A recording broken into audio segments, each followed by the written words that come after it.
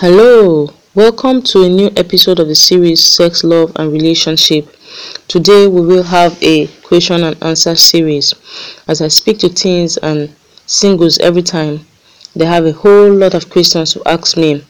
And speaking in a school a few months back, here are a few questions that the teens I spoke to raised.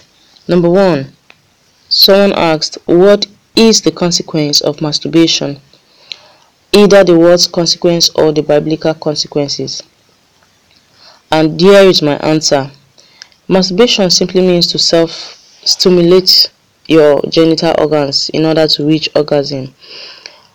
Sex is an act that involves the use of the mind. When people feel the sexual urge, they tend to masturbate as a way to calm themselves down, to calm the raging hormones. The problem here is that most people who masturbate eventually resort to pornography, which in turn fires lust. Masturbation is a sin against God because it has to do with lust. And then lust is just an inherent appeal to the physical. Jesus said, if you look at a woman or a man lustfully, you have committed adultery in your heart. So most people who masturbate view nude pictures or videos or listen to obscene music before or during masturbation. Also, I would like you to know that masturbation makes you a slave to the feeling of sex. It is something that is very addictive. So you find some people who started to masturbate before they got married continue to do that even while they are married. We had this, I heard of a story of a man who right beside his wife on the bed, he preferred to masturbate than to express his feelings towards her. And so the problem here, the two basic problem is that one, you fall a victim to lust, which is a sin, and then you get addicted. You become a slave to the act. So I want you to know that there are consequences, and here are a few of the consequences. You become a slave to lust, you become a slave to the act, but God intended sex to be a slave to you. So those two consequences, lust and addiction, are what makes masturbation wrong. Number two, what is wet dreams? Somebody asks, what is wet dreams? Wet dreams is unstimulated release of sperms when a boy is asleep. It is not a sin. It is not something to be ashamed of, because it is just your body's way of releasing excess sperm in the body. And one way you can control wet dreams is by wearing loose trousers, especially when you're sleeping. Avoid wearing trousers that are tight.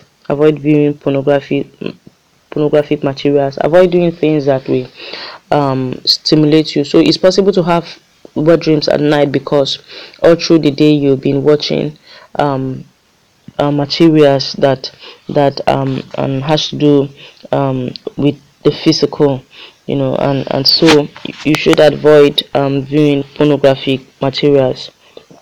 Ordinarily, if you're not viewing pornographic materials or listening to pornographic materials and you're having wet dreams, then there is nothing to be afraid of.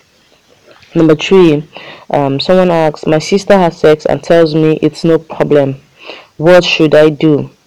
I want you to understand that the fact that your friends does something wrong does not make it right if you do it. It would kill you or steal, because would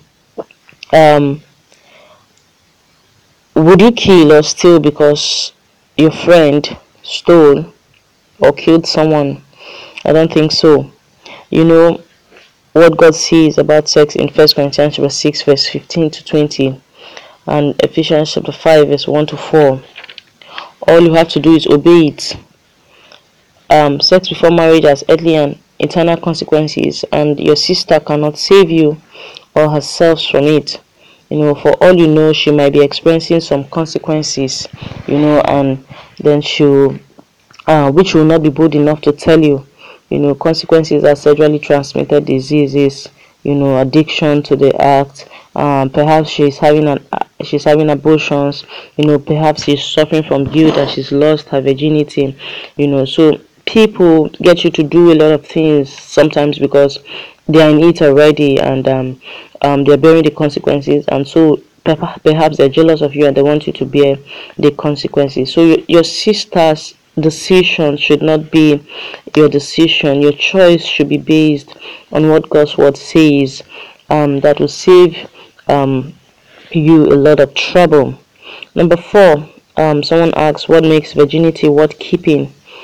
And I stated a few things here. I spoke, said a few things to the person who asked these questions.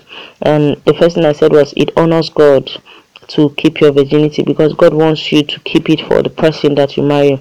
So the first thing is that your virginity, keeping your virginity is worth keeping because it honors God. Number 2, it honors your body.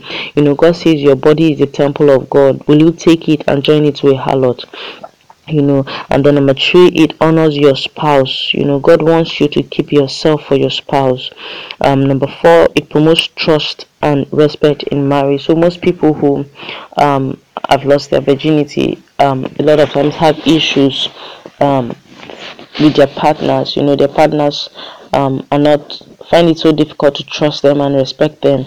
But a lot of people who have kept their virginity get that trust and respect from their spouse. And then the 5th thing, sexual purity protects you from sexually transmitted diseases. You will not go around wondering if you've got a sexually transmitted diseases if you're living a life of abstinence. And so those are a few things that makes virginity worth keeping. It honors God, it honors your body, it honors your spouse, it promotes trust and respect in marriage. Sexual purity protects you from sexually transmitted disease. And I'd like you to know that a lot of sexually transmitted diseases now don't respond to protection. So you might say, oh, I'm going to protect myself, I'm going to do this, but a lot of sexually transmitted disease do not respect that anymore.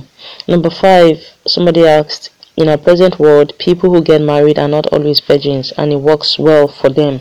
So what is wrong with it? The first thing I want to say is that it's wrong because God says it's wrong.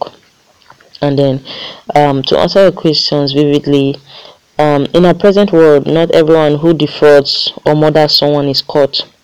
So what is wrong with it? The fact that people walk their way out of trouble even when they do wrong does not make it right. Number 2, you are not married to them. You are not in their marriage, so how do you know it works well for them?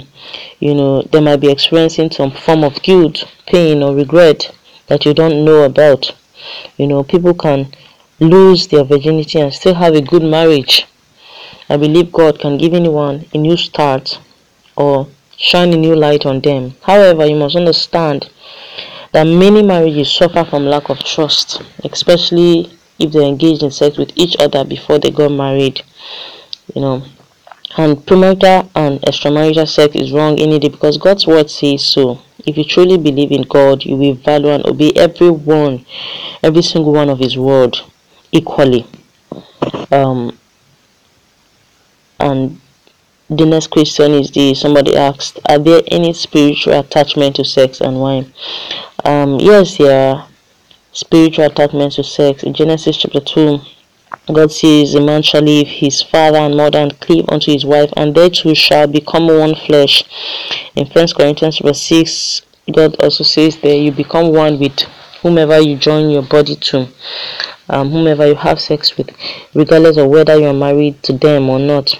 So you see, sex is the only act that joins you to a person in spirit, soul, and body. And sex promotes soul ties and transference of generational curses or blessings. And sex binds you emotionally and spiritually to the one with whom you engage in the act. So that's why it's very important that you keep yourself for the person that you plan to get married to. And the 7th question someone asks is this. Somebody said sex these days seem like a necessary activity when people are in love.